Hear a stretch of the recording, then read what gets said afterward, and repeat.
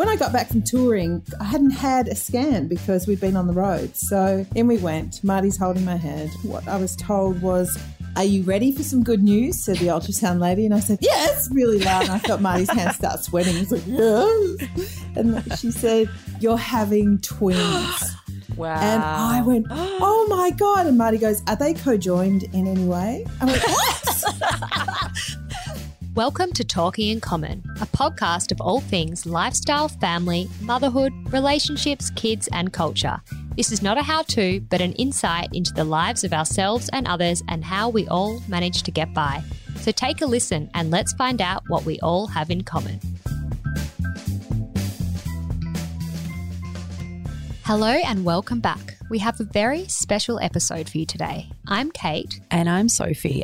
We recently spoke to the wonderfully generous and kind Claire Bowditch. Claire is a woman of many talents and she's so inspiring. She's a musician, actress, best-selling author, life coach, broadcaster, and of course, she's a mum.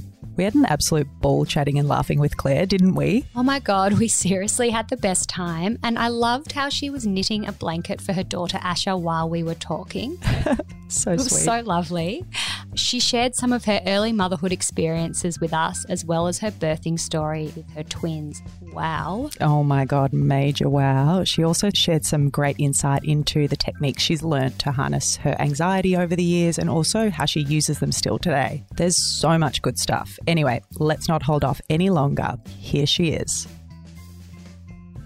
So Claire, welcome to Talking in Common. We both feel really honoured to be able to have you here to chat with us today. Aw, I Mm-hmm. feel honoured to be here. Thank you for asking me. I'm so excited. And I just wanted to say to you before we get into it that I recently read your book, Your Own Kind of Girl, and I could not put it down. And I just want to thank you for being really open and honest and sharing your journey. I can't begin to think how many people you must have helped and given comfort to. That's really beautiful to hear. Thank you. Thank you for giving it a read through. It makes me happy. One question we love to ask all our guests on Talking in You Common. can ask me anything. Okay, you can good. Ask me absolutely anything. All right, well, I'll start off good. with what did you want to be growing up? Besides Miss World. I did True. have this. So when I was a really little girl, I was born in 1975, which makes me 45 years young now. When I was a kid, there was a show, which you will know, called The Muppets. And on there, my favourite character in the world, hiya, Miss Piggy.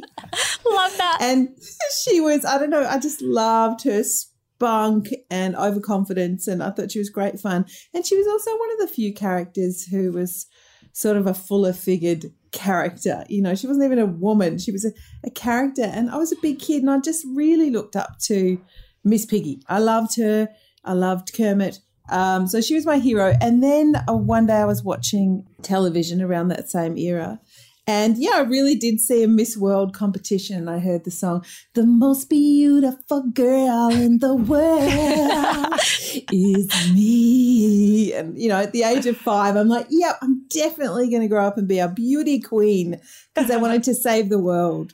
I found out quite quickly I did not have the body to play a beauty queen in those days. What I did have was a voice that loved singing, and it became pretty clear pretty early on that I loved telling stories too. So I think being a singer and being a writer, they were the things that I hoped to be as a kid. How about you guys? Well, I wanted to be a ballerina. You got the height for it, that's for You sure. wanted to be a pop You need to star, be told Kate. to be a Come on. ballerina. I haven't got to me yet. Of course I wanted to. Music was always a love of mine from an early age. So Of course it was. I was always, throwing concerts for any single person that would give me the chance to do it, basically. Anyone that would come over, like, come on, let me get up there. Let me show you what I can do. So I had a funny sort of battle of my own when I was young because I grew up with 5 older brothers, Claire. So Really? I tried really hard to be a tomboy just so I could fit in and with them. And I did a Crazy pretty time. good job of it. But really underneath, I just really wanted to be a really girly ballerina. So I hid my it for gosh. years with Tonka trucks and footballs and other various Shame. boy things. Well, the interesting thing is that I like about this day and age is that perhaps there's more chance to be both. Yeah, Very To true. do both of those things. I just want to apologise up front because, look, I'm in Melbourne. I'm homeschooling 3 kids at the moment. It's lunchtime for them and you will hear them in the background. I know that this that's welcome on this podcast because that's kind of what that's one of the things we're talking about. Yeah, but if you hear clanging, if you hear two 13-year-old boys perhaps yelling at each other, using language that may or may not be appropriate. Apology accepted. And likewise, if you hear a crying baby. All the things we've got to look forward to with my two girls and your baby girl when they get older. True. Hear that laugh? That's the laugh of a hysterical woman. I admire the parents homeschooling kids, especially teenagers. And you've got one in year 12, you said. That's tricky. Mum of three. My girl, Asha, my darling firstborn, is 17 years old and she's doing year 12 and she's doing brilliantly, but it's really a tough slog. I think I really feel for this generation. I mean, they're going to be making up for it. They're going to be the biggest celebratory party-ish generation because they're going to be making up for this time and living life. Yes, they will be. But you can't see this, dear listener, but I'm sitting here and I'm knitting a blanket for my daughter. And I'm saying, you're like, why are you knitting a beautiful silver blanket? Silver blanket with the easiest ever big fat stitch on a circular knitting needle. And I guess I'm trying to put in a rite of passage, for the fact that my girl isn't going to be able to mark this time with the valedictory dinner or the schoolies week or so on. And I realise that a blanket really doesn't do much. It's probably more for me than her. Are you just realising that now as you're saying it out loud? I knew it, but I'm a third of the way in now and I just got to keep going. It just, she'll be moving out of home one of these days, something she can carry with her. Now, that must seem so far away to you guys. But I think that's beautiful. I truly do. I would love that. Me too. Especially with all these mistakes in it, it's like you look at it and go, it's okay to make mistakes. Mum makes mistakes. So, Claire, can you tell us more about you as a mum? So, as you mentioned, you've got 3 teenagers, twins. Yeah. This is something, Soph and I talk a lot about the transition to becoming a mother, which is obviously something that was a few years ago for you now. But if you think back to that time, what was it like for you? My transition to becoming a mother was sudden. So I always knew I wanted to be a mum. I was one of those girls who really did want to be a mum. My mother was one of 11. My father was one of 5. I was one of 5. Amazing. And I had never really picked up that you couldn't be a mum and have a career. I did decide, however, that I wanted the kind of career where I would have some choice. I knew I wanted to be a pretty hands-on mum, and that meant running my own business. I didn't have any faith that I'd be able to make my living doing what I was best at, which was creating and making stories. I didn't think there was room for a girl like me in an industry like music. So, look, I got really lucky. I was always making songs, and I happened to meet a guy called John Hedigan. It was at a beautiful festival on the banks of the Murray River. And John was a musician and he said to me, do you sing? And for once I was brave and I said yes. And we started singing and soon we started a band. And then he introduced me to his housemate, Marty. Marty Brown, the tallest, hottest drummer in the whole of the Fitzroy Shire. How tall is Marty? He's 6'5". He is so tall, right? He really is. He's really tall. He had the cutest face and he was such a good guy. And I don't know about you, my friends listening, but I didn't have the best, for the fact that I wanted to be a mum. I really was a sort of serial monogamist and I did want to start my motherhood journey probably in a few years' time, It was always in a few years' time. Marty was my really good friend and I didn't want to stuff up this beautiful friendship by getting all romantic early. But the truth was we were in love with each other. We were for some years. And when that dam finally broke and we finally went out on a date, well, within 3 months we were pregnant with our first child. Wow. And my journey into early motherhood was really, really benefited from the fact of where I lived. So I lived in a community in Thornbury in Melbourne, which we called jokingly compost. There were 9 houses, no back fences. It started in the 70s and it was just a group of people, mates who bought cheap houses all around each other and they were really into permaculture. So awesome. There hadn't been a compost baby for generations. I'd lived there already for, I was the youngest person there moving in at 21. Everyone was older than me and it was just a wonderful, supportive place to live. But, at that same time when I was having a baby, my friend Rachel, who lived next door, was having a baby. My friend Annabelle was having a baby. So I got to do this journey into motherhood in friendship. And I've got to say, I think that saved my goddamn life. How good is that, sharing that with your close friends? There's a couple of... We became close friends really quickly. You know, we were friends before, but you really bond when you have kids together and you learn to ask for help together, and that meant going, hey, Rach, I'll take your little one while she was writing a brilliant book about motherhood. It's still around. It's called Creativity in Motherhood. It was called The Divided Heart.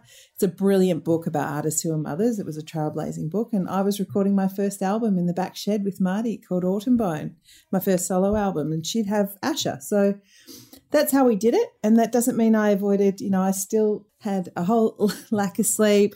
I didn't realise I had postnatal depression, which was triggered by a lack of sleep. That hit me at 6 months, and it wasn't until Asha was 13 months old that I went, oh, right, I actually need a little bit of support around this, and got some good counselling and started asking for more help. But I just like being upfront about that because I was struggling to make it look good. I was in the start of my music career. I was desperately wanting to do something that will make this daughter proud.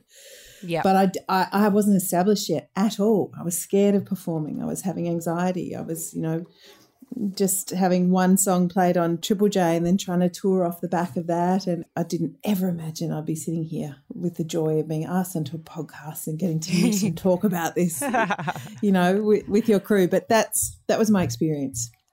So having a newborn is so intense as it is without, trying to launch and nurture your career at the same time. So you've done a bloody good job. We really learnt to live really well on beans. We were baroque. You do what you got to do. You do what you got to do, and it really didn't matter because actually we didn't need much. We got given, I know everyone these days has beautiful new things and so on, but 17 years ago when I became a mum, I just got all the hand-me-downs from my older sisters. We didn't need much, we just were seeing, why don't we give this a crack now while our baby's young? Yeah. So, and I know a lot of your listeners have that same sort of entrepreneurial spirit in them, and I really commend them on that and ask them to go for it. Soph and I have actually been listening to your audiobook, Tame Your Inner Critic. I've picked up some pretty good little tools from you, I think. Wonderful. It's been great. But I wanted to ask you about one thing you referenced, which was your experience of giving birth to your twins, and you used the FAFL technique by Dr. Claire Weekes to get through it. Can you tell us about this? I mean, number one, giving birth to twins and how you got through that experience. I was a confident birther. My mums and her 10 siblings were all born at home in Holland. In Holland, where we're from, the Amsterdam people, it's very normal and natural to give birth in a home setting. And I'd always thought that I would have a home birth. I just felt confident about it. But when it came to that time when we were going to give birth in Australia, home births were extremely expensive. Like they were, almost an annual wage for what us musicians are living on at the time. So I went and gave birth in a birthing centre. So my first experience of giving birth was actually fabulous. I think of it as a mountaintop experience, and this is not to minimise the enormity of the task and the pain, but I had educated myself within an inch of my life. I knew that if I did want the kind of birth that I wanted, which was I had had an experience at 21 of really acute anxiety, and I knew that I wanted to minimise the chance of triggering that again. So I wanted the kind of birth that didn't leave me torn and needing to have surgery, needing to recover, not able to bond, not able to breastfeed. And so I was quite educated about birth, and I thought, I've got this licked. It was a big journey and I couldn't wait to get home afterwards. I just wanted to get on with my life as a mum. Then I found out magically when I was 22 weeks pregnant with my second, that it was a second and a third. We'd been touring around Australia and we'd been in the tour van. The clue was we'd been in the tour van playing Splendour in the Grass. We'd just been nominated for our first ARIA award. Things were starting to finally take off with our career. And I was sick as a dog. I was throwing up before stage and I'm still sick 18, 19, 20, 21 weeks in. But I thought we've got to get this tested. Anyway, I was planning that time to have a home birth. I had a fantastic midwife, a really experienced independent midwife, one of the best in Australia, called Jenny Teskey. She's on my team. When I got back from touring, I hadn't had a scan because we'd been on the road. So she said, mate, let's go get a scan because there's something unusual about this. And she had a clue, I think. In we went. Marty's holding my hand and I was waiting to be told there was something really wrong with my baby. So I was actually quite frightened about the news I was going to receive. But instead, what I was told was, are you ready for some good news? Said the ultrasound lady. And I said, oh, God. yes. And then I felt Marty's, I went, yes, really loud. And I felt Marty's hand start sweating. I was like, yes. And she said, you're having twins. Wow. And I went, oh my God. And Marty goes, are they co-joined in any way? I went, what? I love you're just like two beautiful, healthy babies, Mum. And he's like, are they co-joined? Like, well, the reason he asked was, and I didn't even know this about him, he'd had some friends in childhood who were some of the first separated, conjoined twins in Australia. So, you know, there was some basis in that for him. But we found that we were having identical boys. You know, the joy began. So it's a high-risk pregnancy when you're pregnant with twins. So Jenny and I were able to go in together to the birthing centre. I had a lot of trouble arguing for my right to have a low intervention birth with the twins. Of course, everyone understands that there are additional factors at play. I needed to get scanned every week and so on to make sure that they weren't co-joined and they didn't have twin-to-twin transfer. But when it came that day, that special day to give birth, I carried my twins. I had a very healthy pregnancy. I put on a great deal of weight, which they say is related to good birth outcomes with twins, and then some. I had a really good time gobbling through my pregnancy. It was wonderful. But there we were on birthing day. I was 39 and a half weeks pregnant. That's quite a lot with twins. Often you give birth earlier. And we were in there and we had a wonderful team around us, but it's hard not to freak out when you're giving birth to one and then you know there's another one to go.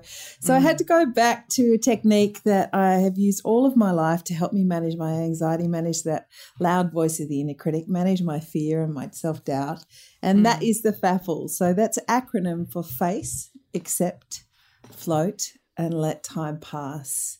And it's a technique that was first introduced to me by a book called Self-Help for Your Nerves, which is a book that really helped me get over and live with my anxious mind. It was by a stalwart Australian doctor called Dr. Claire Weekes.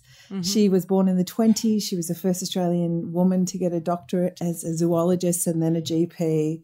And it was a really simple technique that she taught to people who were, we now realise, having post-war veterans suffering from PTSD. But back then they called it bad nerves, raw nerves.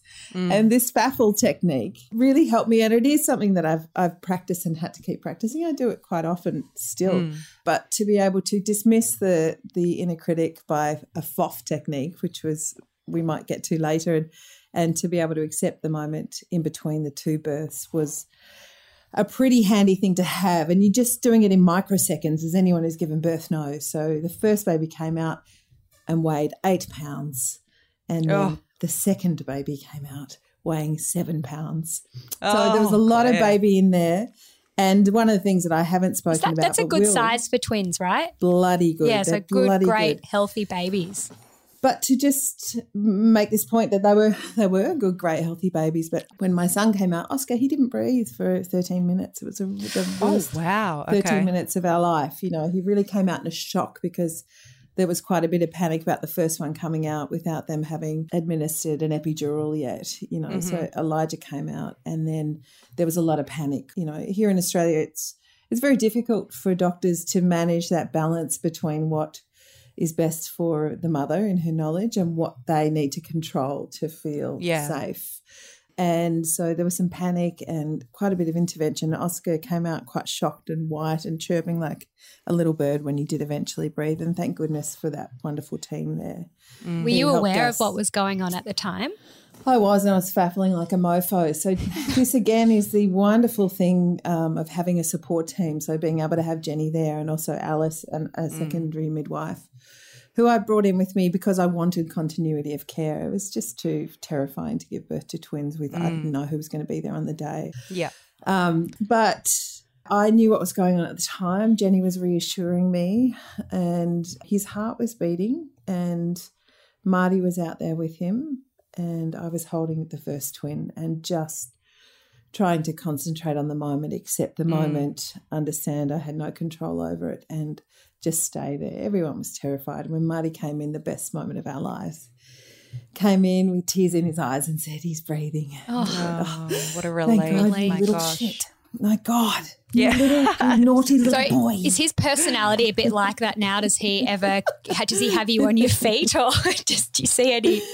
Look, he's really independent. He does his own thing. You know, he's a very self-reliant little unit, absolutely gorgeous and so loving. And, you know, he made a chirping sound. He really didn't cry for a few days. He's quite calm. I remember having to teach him how to feed, and I had that sucking reflex didn't come easily to him, all of those things. And anyway, he was the first to roll, the first to grow a tooth, et cetera, et cetera. His personality is just he's going to do it when he wants to do it, and he'll do it in his own good time.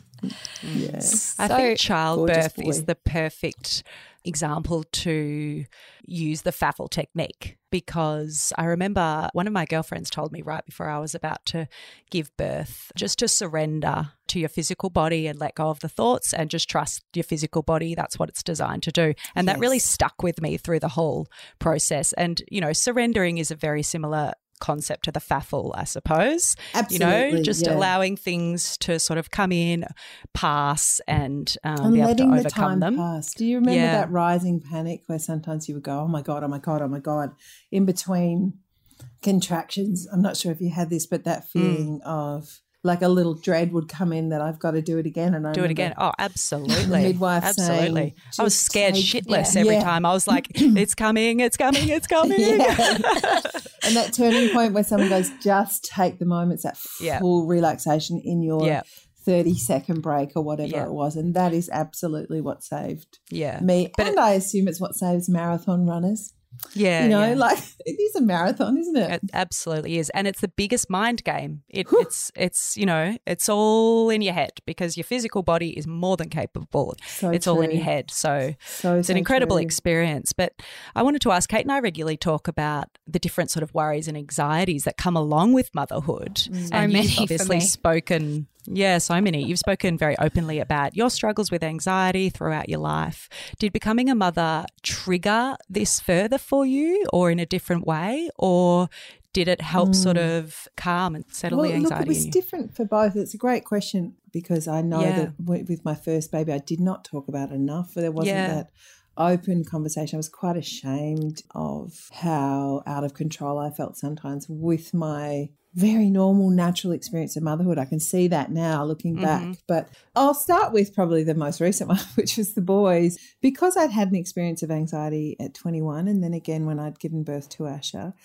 nowhere near as severe with my I was just going to say it's an advantage if you've had some anxiety before you become a mother, because you do have some skills actually to deal with it. But I was really terrified of having an experience of postnatal depression or anxiety with the twins because the statistics say you're almost twice as likely to have such an experience.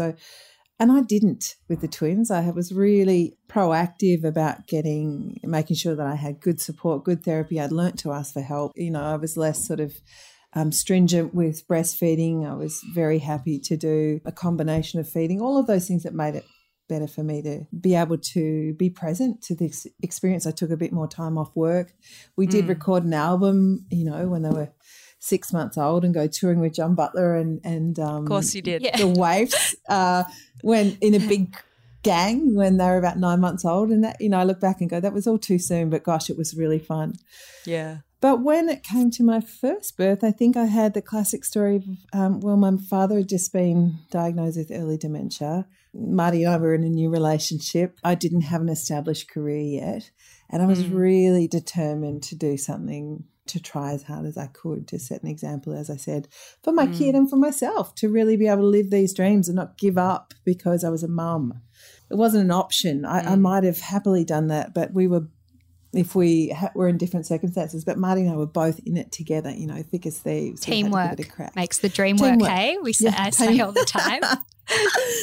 So what really happened for me and happens for a lot is that year you give birth is a time of reckoning. I had to come to terms with, you know, grief that I'd had as a child, losing my sister Rowena. I was 5 when she died and she was 7. And I just go there in this conversation because I wasn't expecting that. I wasn't expecting to have to go back to that place. But of course I did. I was in a mother in the world. I needed to find out more about her illness. I needed to come to terms with the parts of me that were frozen in that grief so that I didn't pass this onto my daughter. So the best thing that I ever did was realize at 6 months, there's something not right. My head isn't quite right. And I went to my maternal health nurse.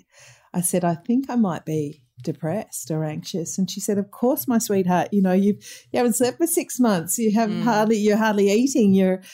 She just put it in perspective for me. And I went, great. Okay, what do I do now? And she gave me the name of some counsellors, and then I started asking for more help. So I say all of that. I did all the same techniques that I used to do, and I got some bloody sleep, So that lack of sleep is a real trigger. The pressures are a real trigger. You just mentioned before that you lost your sister Rowena when she was 7 years old and you were 5 years old. Yeah. Did you have a fear that, when you became a mum, of something happening to your babies or to your children? Yes, I had a very strong fear of that, and I didn't even realise. I just always assumed, because that had been my normal experience of losing a sister, that, I sort of had this belief in the back of my childhood head that was just a normal thing that happened, that families, that you always sort of lost one. I think that was my way of really trying to come to terms with the horror and the terror and the sadness of missing her, and of that really complicated experience, and putting her suffering into perspective. All of these things I did as a kid, which was, we're clever when we're kids. We have clever brains, but I left a bit of a tangle that I needed to go back to. My fear was that something terrible would happen. So I would notice that I was overly fearful. I'd have these thoughts of terrible things happening, or every potential terrible thing that could happen. Like there was a dog would be in the vicinity and I'd grab my baby and, hide her from the dog. Like I was really a little over the top compared to my friends who are much more relaxed.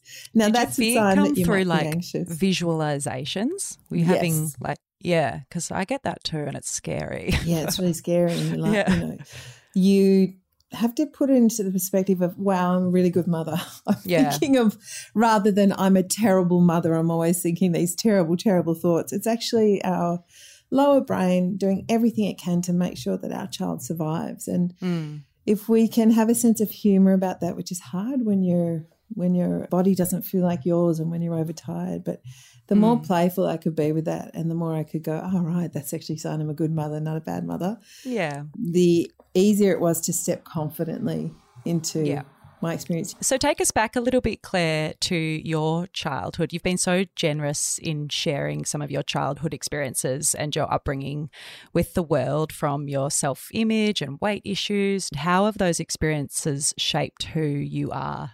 It's sort of funny, isn't it? Because in that list, there's probably some of the worst things that ever happened to me in what has been a really great, fortunate life. The reality is that despite these things that happened, I knew I was loved. I was well held in that by a mother and father who were good people and gave a shit about me, really gave a shit about all of us. And they didn't even swear. They would never use the word shit. But my dad might have muffled it under his breath when he'd really had enough. So I was very lucky in my childhood. My parents weren't overly interested in things of the outside world. We were brought up Catholic, which for all its foibles did give us a structure and a sense of faith and hope. We probably had the best that's on offer from religion, I think, was modelled by my parents, that sort of idea of justice, fairness, service. Those things were really lived experiences. So I always felt like, lucky to be the youngest in that family. But we were living with some really big gaps. We were living with the loss of a sister. We were living with the loss of a daughter. We were living with this idea of there's a lot of pressure internally for me thinking I've got to make the most of my life. I never had that moment in life where you're like, oh, everything's fine and nobody dies and magical thing. It just wasn't like that. We were sort of living in the children's hospital by Roe's side. I spent a lot of my childhood trying to find places for complex feelings, and that made the performer in me, that came out as the artist in me. It also left me with the legacy of using food as a coping mechanism, which I know I'm not alone in that, and then struggling with my weight in a world that told me that I was too big at every opportunity, overtly and covertly. So the experience of motherhood for me put these things in perspective. It gave me a chance to really ask that question, well, which of these stories am I going to keep telling myself and living with? Which ones am I going to challenge now? You get this gift of burning courage. and also a whole heap of other things. But that's one of the things that can come with it. You're going, right, that instinct to protect can be a real driver, and it certainly was for me. Let's talk a little bit more about Tame Your Inner Critic. I want to know more about it, and I want to know, how it came about and what people can expect from it. So Tame Your Inner Critic is an Audible original that I created with my husband, Marty Brown, who I do all of my projects with. He's also our producer, and with two colleagues of mine, really beautiful human beings, Dr. Charlotte Keating, who's a wonderful science communicator. She was a guest on my show, and Jane Mueller, who's a voice artist. I wrote a script, and it was basically taking those lessons that are hidden there in my book, Your Own Kind of Girl, about how to tame that inner critic, how to get on with your big fat dreams, how to remind yourself of your courage and power, and putting them into a step-by-step, so a 5-step free podcast for Audible members, something that people can access, because that's the question I kept getting asked. Do you teach this? I don't often put this on the record, but I'm a life coach. I trained in 2010, I believe it was, when I was writing an album called The Winter I Chose Happiness. I was challenging myself to put, my ideas into lessons and be able to pass them on, because I was constantly being asked to coach people and give advice and so on. So I use those skills in this in a new way. It's really about how to spot that pesky little voice of the inner critic hiding in the corners of your mind, because it presents differently in all of us. Yours is called Frank, right? Correct. And how to name your inner critic in order to tame it, and then how to dismiss it or get in conversation with it in a way that doesn't debilitate you. So I learnt this technique because I had to. It was a survival technique I learnt after my very difficult experience at 21, where I had an acute episode of mental ill health. I was in a backpackers, wasn't sleeping, wasn't eating. My childhood ghost came back to visit me, and I had a full-blown nervous breakdown and had to come home tail between legs, and it took me some months to recover, and I didn't think I would recover. I didn't know that people like me could recover. I thought I was broken for good, and I absolutely was not. I was just having a really shit time. And I was caught in that cycle of listening to that survival voice, the one we referred to before, that warns us, it scares us. I didn't know then that I had a choice whether or not I listened to that voice, believed that voice, and grew that voice in me. So one of the techniques that I came across that really helped me and was learning to, I couldn't meditate. I was really bad at it. You might be right. It's hard, isn't it? Yeah, it's not as easy as it looks. I was really restless. And so I read a book by Jack Cornfield called A Path with Heart, and it was about naming the emotions. You're supposed to name your emotion, like love, love, love, or lust, lust, lust, or grief, grief, grief. You name it as you're observing your emotions. And I was a bit shit at that. So instead I couldn't work out what the hell I was feeling. I just knew it was shit. So I gave that umbrella feeling a name, and I called it Frank. So I just called it that, and I started playing with trying to dismiss it. I'd have that fear thought before I applied for uni, or before I got up and spoke at uni, or before I handed in something or went on a date, and the fear would be debilitating, so much so sometimes I couldn't leave the house. But if I learnt to say, fuck off, Frank, which, excuse my language. No, but flip off, Frank, is what I say in the Tame Your Inner Critic. Yeah. I named it, and I learned how to dismiss it. And that's the technique that I use to sort of get me step by step through the day and through the years, and then through the career challenges and so on. And it's not that the aim is to tell that part of us to go away. It's just putting in perspective. That's our lower brain telling us the world's dangerous, and we have a higher brain where we can actually talk back to it and say, yeah, maybe, but, I'm getting on with it anyway. Yeah, I've got shit to do. When you said that we control our own thoughts, which is so simple, but I've never, ever thought of it like that. It's like, you're so right. As you said, sometimes you just got to ignore them and get on with it. Much easier said than done, but it certainly is. It is and a great way to look at it. One of the really great, or the particular things I like to define, is we can't necessarily control the first thought. That's the automatic thought. That's the survival thought, the kind of thoughts that our ancestors had and allowed us to survive and run from the tiger and protect our young and not fall over a cliff and all of those kind of very important things. But, like that with my child. Don't put that in your mouth every time we're at the park. That could be poisonous. That could be poisonous. That's right. I must have missed that memo. Well, yeah, we all have our own particular anxieties or otherwise. But that second thought, that is ours for the takings. And that is us saying, actually, I'm going to choose not to continue that story. I'm going to dismiss that thought. And it can take practice. Don't lose heart if you try it and it doesn't work the first time. But have a play with it. It's been incredibly effective for me. And it's basically, as Dr. Charlotte explains it, it's kind of a hacked form of CBT that I stumbled across and many other people have too, where it's brain training. We don't get to control the first thought, but we do get some say over the second one and which one we keep telling ourselves. Well, it's a really great, digestible and really enjoyable way to learn those tools. Thank you so much for saying that. Look, it's mad. It is mental. You know, when we wrote it, we're like, gosh, people are either going to love or hate this one. But I wanted to find a different and playful way to do self-development, to teach these skills, because so much self-development is so earnest and so worthy. So you're a woman of many talents, a musician, a public speaker, life coach, broadcaster, best-selling author, and that's probably just naming a few. What makes you feel the most fulfilled? We got you on that one. Yeah. So in my working life, what I've loved is, you know, my job gives me enormous ability to connect with people and to find, you know, ways to tell house stories, you know, group stories, and then that starts conversation. So I speak from my experience and then I get to hear back and have conversations with friends like you. So that's really fulfilling. My favourite thing in the world to do is to be useful. You know, that's really, really selfish. Actually, it sounds all noble, but truly that's what always gives me hope, is thinking, what else have I got to give?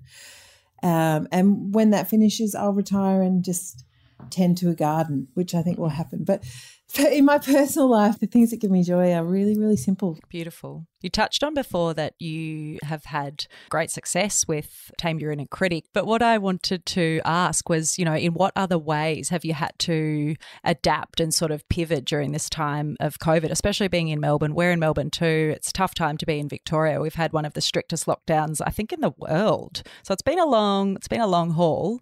When COVID hit, I had to cancel a number of tours and events, and life changed pretty quickly. I'd longed all my life for a quieter time, you know, a time at home, all my working life. And here it was all of a sudden. And it was a shock. You know, it was a shock and we had to adapt pretty quickly. We are two people who work in the arts industry, and our industry had to be put on pause. But what also happened for me personally was my mum got really, really unwell. She had pancreatic cancer, and at the start of COVID, it progressed terrifically, and she was then in hospital right through until July, when we were able and had to bring her home because she was then in palliative care and they'd banned visitors. So a lot of my COVID has been spent having this last time with my mum, loving her, being able to care for her to the best of our ability. And my siblings and I cared for her at home. She passed away in August, start of August. Sorry to hear that, Claire. Sorry to hear that. Thank you, darlings. And we were very close. So COVID for me has been, it looks like I'm really, really busy because Tame Your Inner Critic's been out there and doing, you know, the heavy lifting for me and so on. But in reality, it's been a time of trying to patch together what life looks like without Mum. She's a huge, enormous part of our life and our presence, and all sorts of beautiful things that people have done to, you know, we've got her Dutch apple tart recipe, which she gave to us. You'll hear it at the end of the audiobook. And people have been cooking Dutch apple tarts and sending us photos, and the house has been full of flowers and meals. But grieving in this time of lockdown has been really, really challenging and quite lonely. So I'm just 2 months on from Mum's death, and just saying to be able to be back in the world a little bit. The way that's changed my working life is, for years I've been talking about how I can take it's really my signature event. You know, it's called Sing Song Showtime. It's where I take people who think they can't sing. And everyone can sing, right?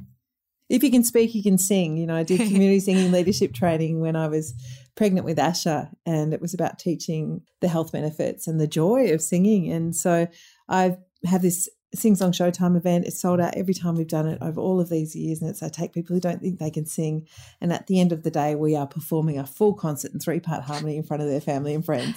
It's a wonderful day. So my project at the moment is thinking, is it possible to take an event like that or something of that nature and turn it and take it virtual, take it online and have that engagement. So that's a project that's been keeping my mind happy and busy. I won't release another album until I can tour again, and I will write another book, but that's a little while away too. So that's where I'm at during this COVID time. Oh, amazing. So what do you do for yourself when you require a bit of, Claire time, self-care, time out? Well, look, I've been guilty as the next woman of pouring myself a glass of wine and closing the door. So important. Getting on the phone to my girlfriends. But I love a lot of writing. I love playing my guitar and my piano and making music. I've been watching Borgen on TV. I love a good podcast. I like going for long walks. Sounds like walks on beaches. Yeah. It sounds like a online date. Hang on, speaking of dates, what about your relationship with Marty? Because he's your husband, but you also work together. So how do you find the balance between work and family time and relationship time? How much detail do you want, friends? So the way we used to do it is we had a cut-off time of day where we no longer talked about work. Now we say, can I ask a work question? We're working in the same space together, He's a person I make the best work with, and he also happens to be the person that I've made my whole life with. So it's really important we get along. And we fight sometimes like kids, and we've had seasons when the pressures were all too much, and we would look at each other and go, how are we going to remember how much we love each other? Because right now I just want to be far, far, far away from you. I know that look in Marty's eyes, and I'm like, oh, goodness. So I'm interested to know, Claire, with all the work that you've sort of done on yourself, I'm interested to know how you feel about yourself now, because you talk about that sort of pivotal moment in your life when you're in your early 20s in London and you had what was described to you as this nervous breakdown. Has there been a moment since then? Well, I described it as a nervous breakdown. My therapist told me it was a breakthrough. Yeah, right. And I thought, I'm not sure how I feel about that language, but it turned out to be correct. So yes, sorry to interrupt. Yeah, has there been a moment since then that you've realised, that like I've done it, I'm no longer defined by my anxieties or my body issues or my, my problems in the past, and, now I'm defined by the person that I am right now? Or is it just a continuous work? There have been many moments like that, many moments, and I completely forget 5 minutes later and I'm back at the start again. Square one. Every time I have to sort of, look, I can't it's night and day, the confidence, and I was in such a different space. And so for me, the hope never left there. There was always just a little tiny twinkle of hope that, I had these big fat dreams. I wanted, quote unquote, an amazing life. And I wrote a list of all the things I wanted to do. I wanted to write a novel and make music and have children and act in the theatre and make $1 million. And, this list as a 21-year-old. And it amazes me that I've still got many, many things I want to do, but that by having a long view, a gardener's mentality in my career, I've been able to live some of those dreams. That's a real honour, and it's really thanks to my wonderful audience, my wonderful community, people that I work with, the industries that I work with, the support that I've been able to ask for and get, being offered and said yes to. But I will always have that part of my brain that tells me I'm not good enough. I'll always have the part of my brain, very normal, average human brain, that says I'm not trying enough, I'm not doing enough, I've already failed, it's too late, you're too fat, you fucked that up, all of those stories, you're too thin. It didn't really matter. There's just a part of us that's always striving and agitated. And it's always my job to be training that part of me, to be showing kindness if I can, or dismissal if I need to, to be actively not giving in to that voice of self-doubt, which and learning to manage it. And over the years, it's much softer now. I don't hide the way that I did, and that's something that's one of the glorious things about being in your 40s. Has speaking about it openly, and I guess in a public forum, helped that? Well, I wouldn't have done that unless I'd done a lot of speaking and thought about it in a private forum first. So for me, that journey of really being in a settled place with it was imperative. I never wanted to be someone who took me a while to learn how to talk about grief in a way that didn't trigger me, make me less useful in the world or trigger others. How to talk about difficult experiences and find the light in them. I wouldn't have written a story like Your Own Kind of Girl unless I'd worked on it for all of those years. I mean, I told myself I'd write that book at 22 and I didn't get the courage to do it until 40. So, yeah, the self-doubt is ever present, and the beauty of that is that I am able to now play with it and speak on it and name it and help other people get on with their big fat dreams without imagining that, that voice of self-doubt will go away one day. I mean, it does sometimes, and sometimes I think I got it licked and then it goes, hi, I'm back. Because life keeps going. Life keeps progressing. Creeps right back in there. What about with your kids being teenagers now? Are you sort of like actively, maybe coaching's not the right word, but, discussing like anxiety and self-doubt and all that sort of stuff with them, or are they sick of hearing it, Mum? They may well be sick of talking about it. I think it would be hard. You would be hard pressed to find a human who hasn't at some point experienced self-doubt, fear about the world, uncertainty and so on. My commitment to them as a mum was to be really honest in a way that's helpful.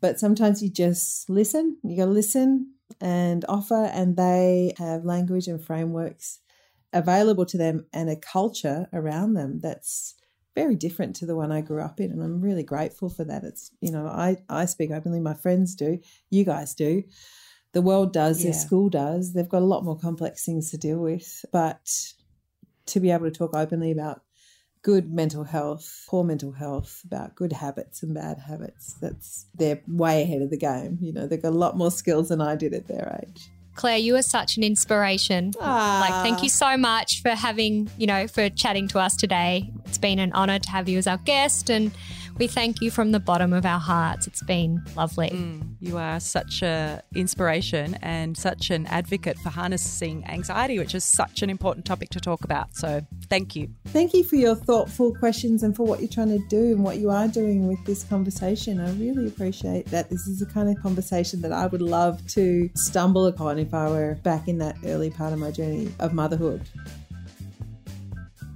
That's it for today. It was so lovely catching up with Claire. Make sure you check out her 5-part audiobook, Tame Your Inner Critic, on Audible, and her best-selling memoir, Your Own Kind of Girl. Head to incommonprojects.com.au for the show notes and to find out more about Claire. Hit subscribe and follow us on Instagram at Talking in Common. And as always, thanks for listening.